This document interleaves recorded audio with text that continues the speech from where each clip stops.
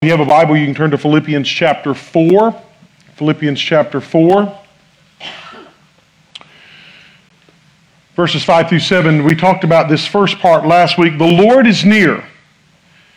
Do not be anxious about anything, but in every situation, by prayer and petition, with thanksgiving, present your requests to God, and the peace of God, which transcends all understanding, will guard your hearts and your minds in Christ Jesus. Like I said last week, we walked through that first phrase, the Lord is near, because having an awareness of understanding the proximity of God has a lot to do with how we respond to anxiety. To know that God is not far away, to know that God isn't some distant being that could care less about his people, to know that God is attentive and he is kind and gracious gives us far more confidence as well as intimacy to really lay our heart bare and let God do his work. And so I want to kind of unwrap a little bit more of this text, and then we're going to combine this kind of with next week. We're going to talk about the way our thought processes work and how we have some choices in what we focus on, because our thought life sometimes is our worst enemy.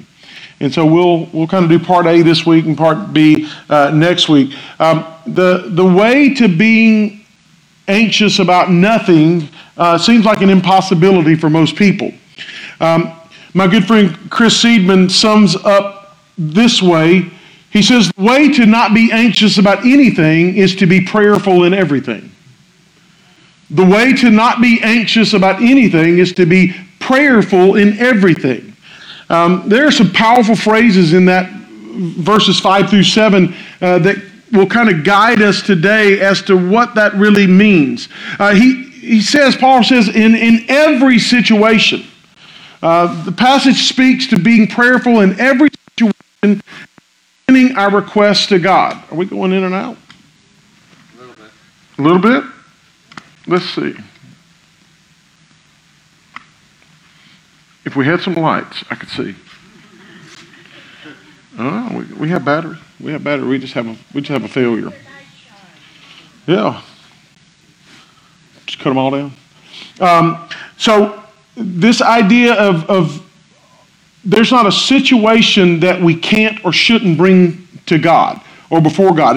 And I think we would all agree, though, sometimes it's harder to talk about the biggest challenges of our lives that are overwhelming us. And other people would say, no, it's harder to talk about the details. It's harder to talk about the little things that weigh me down because I think people look at me like I'm crazy that I'm letting such insignificant things wear my mind out. We tend to allow a couple different things to stop us from talking to God or bringing things before God. And one, I think, is a situation, how we would say it, smallness. In other words, we find ourselves thinking that what we're anxious about is really too trite, too petty in the grand scheme of things, and why are you even bothering worrying about that stuff? It's easy to tell somebody that, but if their mind is locked on that, what you may see as really small, they see as gargantuan. Some people think, well, God's got bigger problems to deal with than you worrying about that little thing.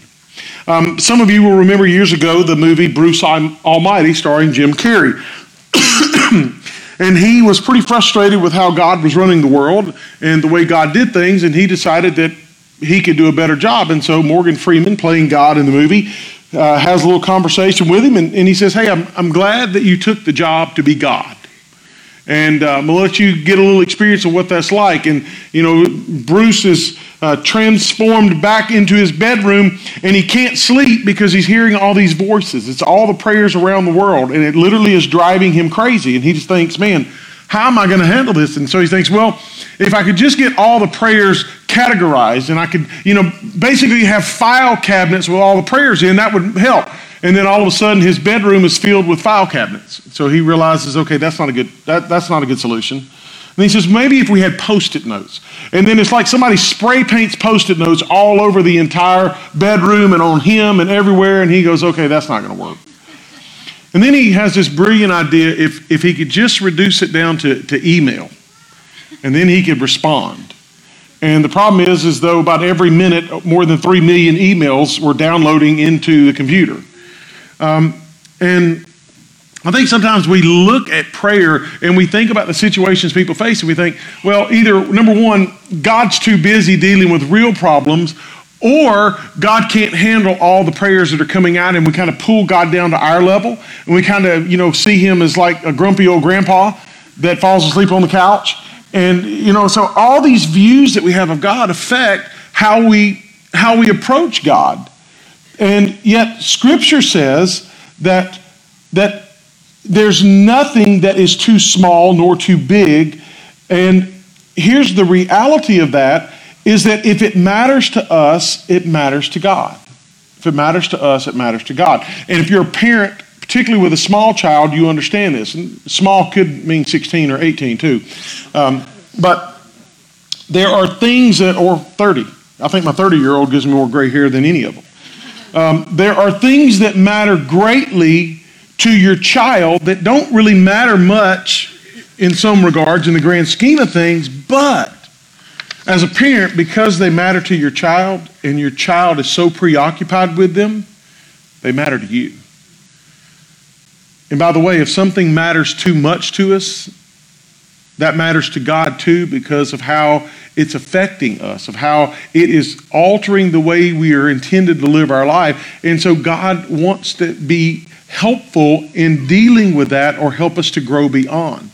Now remember, it's Jesus himself who spoke about God numbering the very hairs of our heads, and how not even the death of a sparrow escapes God's notice. And if God is attentive to the flowers of the field, he's attentive to the sparrows, and he's obviously attentive to the people that he created and he redeemed. So the way forward isn't saying how dumb it is for me or for you to be anxious about things. It's not about beating ourselves up over being consumed with things. The way forward is to say, okay, Lord, here it is. This is what I desire. This is what I'm struggling with. And what I hope or what I don't know, I know you're going to do something. I'm not really sure what it is, but I'm just going to just lay it out there. This is what I really want to see happen. And so, but we kind of get up in the, well, is this even worth God's time and attention? Well, yeah, it is. But there's also a sense of selfishness that kind of pours into us when we think about what we pray for. When you tell somebody, well, I told God what I wanted. I want God to do this, I want God to do that, and I want him to handle it this way. Some people will look at you and go, hey, you don't have any right to tell God how to do that. You ought to be praying, Lord, your will, your will, your will. Okay, well, that's probably true in a lot of regards, but let's think about this. Even Jesus himself in the garden said, Lord, this is what I want. If it's possible, let this cup pass from me. Now you think through that for a minute. Here's the Son of God who came on a rescue mission, and yet in the midst of the garden, his humanity is, Lord, it would be really great if we could just let this one kind of... Now he gets to that, but nevertheless, whatever you choose, I know is right, and I know is good, I know is perfect. And so you think, that's a little odd. But think of it this way. When something has us so consumed, and it's so pervasive and so crushing in our mind, no matter how big or small it is, the thing to do is to download it off of your chest and onto God's. In learning to pray about everything we're anxious about, we're not talking about coming to God as my give me machine, but we are coming and saying, God, you know what? This is where my heart is. This is what I long for, but I'm laying it at your feet, and I know whatever you do is going to be the right thing. And sometimes just speaking it out, just offloading, okay, he's got it. I'm going to trust that. Now, he says that we do that by prayer and petition.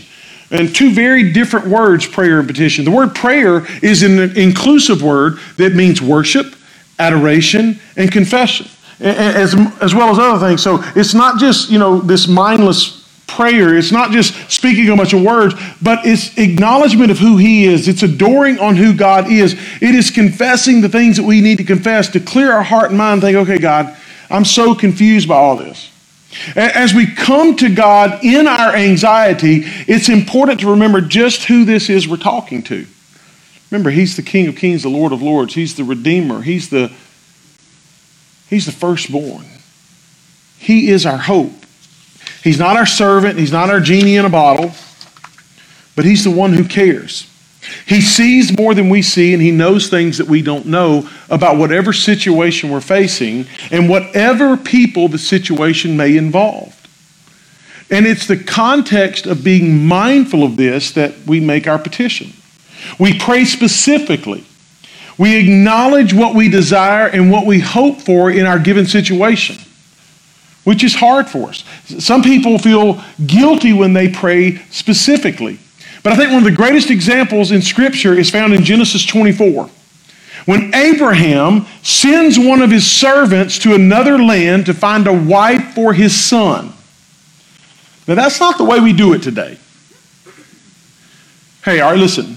My boy's getting married. I want you to go and travel, and I want you to pick out his wife. Anybody in it for that? I only had one hand go up in the first service. She was already married, but I think she was wanting a redo. I'm not sure. So the servant has this huge job that he's been given, knowing that if he fails or if he doesn't do it well, then what the consequence is going to be. So what does he do? Well, Genesis 24 says this. Then he, the servant, prayed, Lord God of my master Abraham, make me successful today and show kindness to my master Abraham. See, I am standing beside the spring, and the daughters of the townspeople are coming out to draw water. May it be that when I say to a young woman, please let down your jar that I may have a drink, and she says, drink, and I'll water your camels too, let her be the one you have chosen for your servant Isaac. By this I will know that you have shown kindness to my master. Because it's obviously sexy when a woman wants to water your camels. I mean, that is like the greatest criteria ever of how to pick a wife. Now, I mean, that is a specific prayer. And you know what? As crazy as that sounds, that's exactly the way it happens. Servant wound up on his face giving thanks to God before that day was over. Specific prayer can be a real opportunity for us to see God at work, particularly when we see things unfold that we have been praying for. I, like you, have experience where I have prayed specific prayers and specifically nothing happened the way I thought it should happen.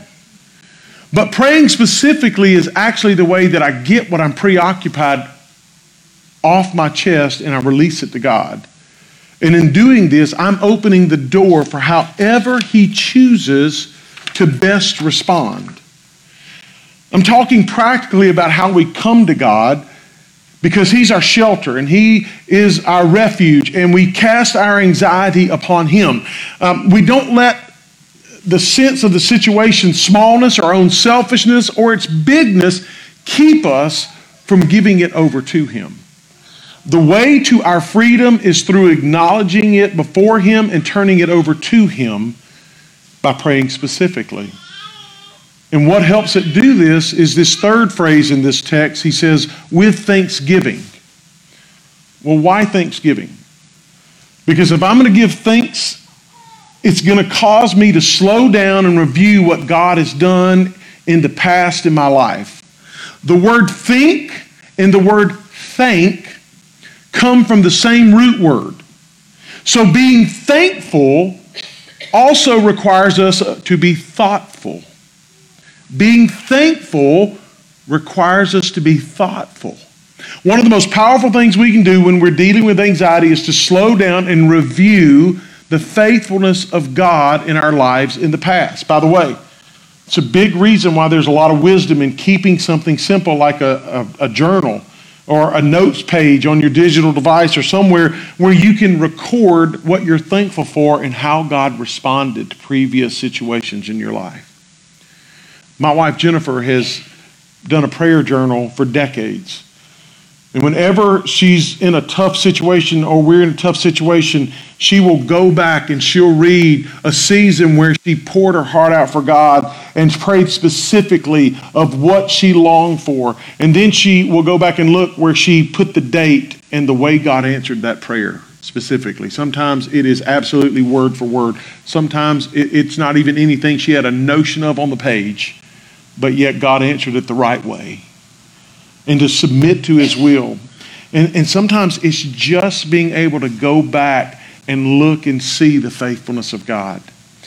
You all on some type of social media, and there are all these platforms that now will offer you memories from seasons before. And some of them are funny, and some of them are embarrassing, and some of them are incredibly humbling. This past August was 6 years from the time I was run over 6 years ago on my motorcycle on Highway 49 and left for dead and spent 7 days in neurotrauma. I don't remember the first 3 days, but that memory came up, and I didn't ask Jennifer what she thought. I didn't, because, I was totally unaware of what was going on, but I've been around when people ask her, what that day was like. I leave for work. She gets a phone call from CHP telling her to get to Sutter-Roseville Hospital. I may not make it. Of course, she doesn't even know where Sutter-Roseville Hospital is, and even if she did, she probably wouldn't have been able to find it because she's directionally challenged. Her own admission. But, you don't think about those things until you look back and you see God's provision. Before she got that phone call, our youth intern rode by the wreck, went to the office, which is where I was on my way to that morning for staff meeting, and said, hey, there was a bad wreck on 49. It's a motorcycle. And they put 2 and 2 together and realized it was probably me. Mike Bivens headed from the office out to my house where we were renting out in Grass Valley, and Jennifer Vincent went with him, and they were able to get there shortly after that phone call came in, and they were able to, Mike took all the kids, which if you know my kids, that was a monumental task in and of itself, and then with a new baby as well, and Jennifer got her to the hospital and stayed with her, and you look back and you see all these faithful little moments of God. And sometimes in our life, we just need to be able to go back when we're in a tough situation now and say, okay, God, this is what I prayed before, and this is how you responded. And I didn't understand, I didn't agree, and I was frustrated and I was aggravated. But now, all these years later, I go, oh my gosh, God, look what you did. Look what you did. Look what you did. Look what you did. And that's hard to do. When we respond in that way to what's making us anxious, we see what's been promised. And what's been promised is God will be ever present. It doesn't say that he will give us our 3 wishes, but it says that he will be ever present. And then after it says that we make our petitions and prayers with thanksgiving, it says that the peace of God, verse Philippians 4:7, the peace of God which transcends all understanding will guard your hearts and your minds in Christ Jesus. Now, I don't know about you, but I'm drawn to the words, the peace of God. It's not peace from God. It's the peace of God. It's his peace that he shares with us. I don't know about you, but that's a pretty awesome thought. I mean, that peace is tangible, that peace is real, and it's of substance. It can hold us, it can guide us, it can lead us, it can light a path for us. John 16, Jesus said the peace he gives is different than the peace the world gives. The peace that the world gives is a greeting. It's a salutation, it's a wish. But that's the only thing the world can give us. The peace that God gives is tangible, real, and of substance. Have you ever, or somebody you know, experienced a sense of peace in the midst of something so difficult, so anxiety-inducing, and they were like, I don't even know where the peace came from. I mean, it just came over me, and I knew I was okay. I knew that whatever happened, I'm good. You see, that's that peace beyond understanding. That means that the peace that he offers isn't tied to you and I understanding everything about what's going on or the way things happen or why they happen. And that's important. Because sometimes we think, oh, if I could just understand more of why things happen the way they did, then I'll have peace. And that's what we like to do with things. We like to take everything and diagram it like a sentence in English class. We want to break it down into all its the subject and the verb and the predicate and the nominative and the adverb and the adjectives. And that way it helps us, we can break it down and process it and reduce it down to its smallest factor. But that's not really the way life works. Life doesn't get broken down like a grammatical sentence. Life comes fast and hard and furious, and usually we don't understand why or what or even how. And that peace that can be experienced is the peace that we can't really explain. It's not dependent upon every question being answered, but it can be experienced in the midst of unanswered questions. This peace isn't dependent upon whether or not we receive what we prayed for. Though that's what we long for, it doesn't always happen that way. We're not promised that when we're prayerful that everything is going to come up a bed of roses. But he says that we can do so with thanksgiving, knowing that God is faithful. And what's promised is the peace of God. And that's good for a couple reasons. One is peace is what sustains us while we're waiting to see what happens with the thing we've been praying about. And we all need peace, particularly in those tumultuous moments. Second, the peace is what guards our hearts and minds when things don't happen as we desire. Because it's easy to turn to the abandonment card, or the where are you, God, or the why did you forget me card, or are you listening to me? And speaking of guarding our hearts and minds, the words there in the text that Paul wrote are associated with the image of soldiers standing guard.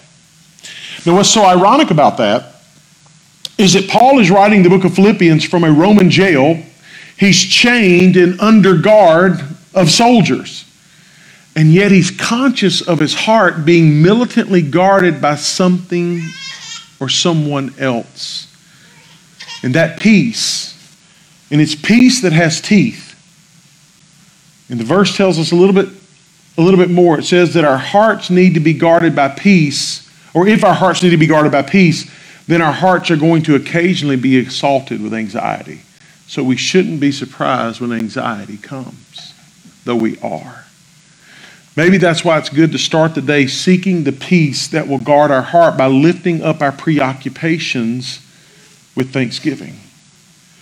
Have you ever noticed some mornings you can head to work and you don't have a care in the world, a thought in the world, and everything's great, and you get to work, it's all great, and then some days you get in the car and you're just flooded. Your mind just becomes a trap of things that are just bigger than you can handle.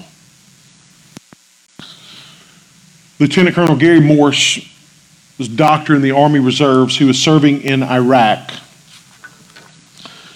He was supposed to travel by convoy to a military hospital in Baghdad to accompany a prisoner with a severe abdominal infection. That's no small task. American convoys often come under attack while on the road. Many American lives have been lost due to roadside bombs and landmines. As he anxiously sat in the back of a Humvee with a very sick POW, he found himself wondering, why are we doing this for someone we consider our enemy? I could see risking my life and the lives of American soldiers for another American, but risking all this for an enemy POW? The more he thought about it, and the further they drove down the road, the more anxious he got. In addition to the anxiety, he was also feeling lonely and homesick. So there he was in an armored vehicle wearing about 50 pounds of body armor. Next to him was the gunner, his head sticking through the roof of the Humvee, constantly spinning one way and then the other, aiming his machine gun at anything that moved, looking for snipers, motioning for cars to stop or to move out of the way, and screaming at drivers who did not understand. That's when the lieutenant colonel decided to start listening to some worship music on his mobile device. His son-in-law had loaded his player with songs before he left home. He hit shuffle, and the first song that came up was by the Brooklyn Tabernacle Choir. These words came through his earbuds. Surely the presence of the Lord is in this place. I can feel his mighty power and his grace. I can hear the brush of angels' wings. I see glory on each face. Surely the presence of the Lord is in this place. Speeding towards Baghdad, crammed in the back of a Humvee, Gary Moore says he began to awaken to the presence of God like never before. He describes it as being enveloped by the presence of God. He began to weep and to start pouring his heart out to God about everything that was weighing on him. A peace settled in, the likes of which he says he had never experienced in his life. But more than that, he began to feel God's love for the people of Iraq, even the POW in the Humvee he was looking after. The road had changed. The danger hadn't changed, but something had changed within Morsh. They got to the hospital safely and in one piece, and by the time they got there, Gary was already at peace for another reason. He had discovered peace that had teeth in it. And if God's peace can make a difference like that for a man in a life and death situation, then it can make a difference for you and me.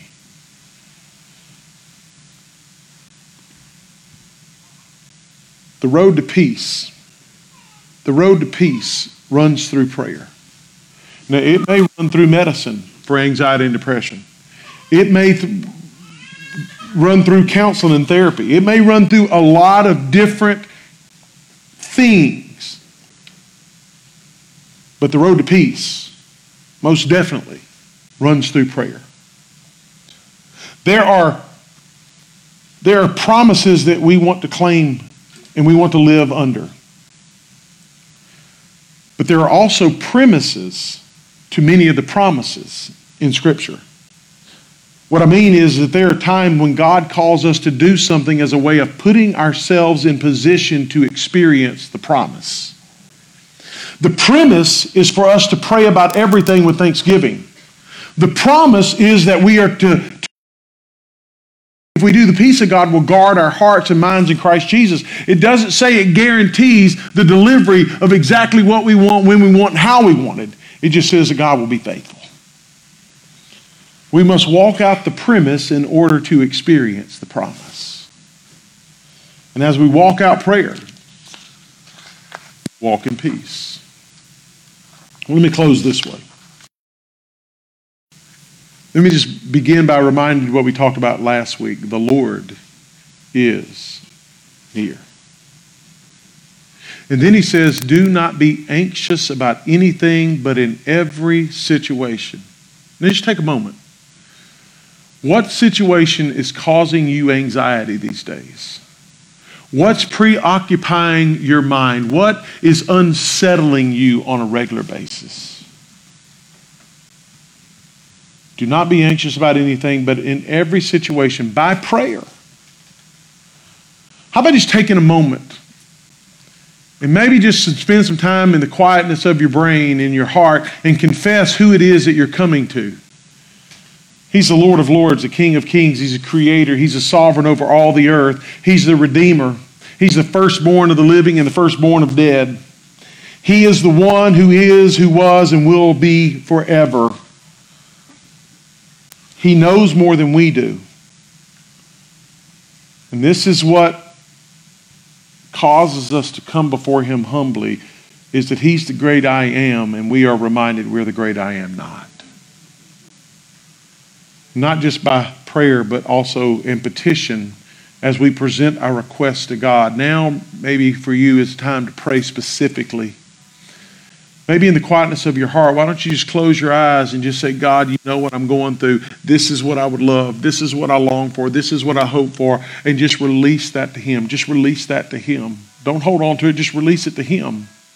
And trust that he's going to work in what's right. Because up to this point, you haven't been able to change it, and you haven't been able to conquer it, and you haven't been able to subdue it and make it do what you want it to do anyway, so you might as well give it to somebody that can. And then he says those last two words, with thanksgiving. Maybe you need to go through the memory bank and think about how God has taken care of you in your life up to this point. The people that he's used, the doors he's opened, the times he's come to your rescue. I mean, is there something to be thankful for in that situation that you've been thinking about? Is there something in that thing that's going on with you that you know you ought to find some gratitude because it's making you more into who he wants you to be? He's burning off some of the rough edges. He's bringing humility to your heart. He's bringing a grace to your life where you know that you have to surrender and you can't be in control. Maybe just thank him and say, God, you're growing me, you're maturing me. I don't know what that looks like for you. But we're clutchers. We like to clutch and hold on to everything we can clutch and hold on to. And there's something about constantly trying to grab everything that is breaking us and breaking us and breaking us. So maybe just release it. I want to pray over us, and then I want to invite you we'll close this time in some worship. Because this is what I know. Fear will begin to settle on us. And when we're fearful, our anxiety increases and we begin to do irrational things and think irrational thoughts. But shame also comes because of maybe a situation, maybe a sin, maybe a struggle, maybe some adversity, and you're terrified that somebody's going to know, or it's going to cost you more than you want to pay, and you begin. And listen, fear can have a noble quality. Fear can keep us alive. We talked about the amygdala last week, the part of our body that alerts us and goes into hyperactivity to protect us. But this idea of being so anxious every moment begins to consume us, and the enemy begins to speak shame and fear and guilt into our life, and it begins to erode our confidence, not our confidence in ourselves, our confidence in God. And so I just want to invite you, just take a moment, just close your eyes, just come before the Lord, and then let's just worship. We'll close out this morning. Let's pray. Father, our hope is in you. Our trust is in you. And Lord, sometimes we want to trust ourselves. We want to fix things. We want to do things that we can't do. And so, Lord, may we just release, Lord God. May we just release to you. Lord God, release ourselves to you. And Lord, help us to find the thanksgiving thread where we just hold out and we hold on. We exhale, we lay our petition before you, Lord. We're just going to tell you how we would like to see it, Lord, but knowing the way it's going to happen is what your will is, and Lord, how you know best.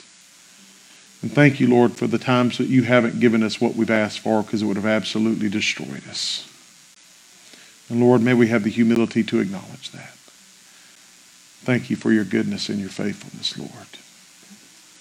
Receive our worship, Lord, this morning. In Jesus' name.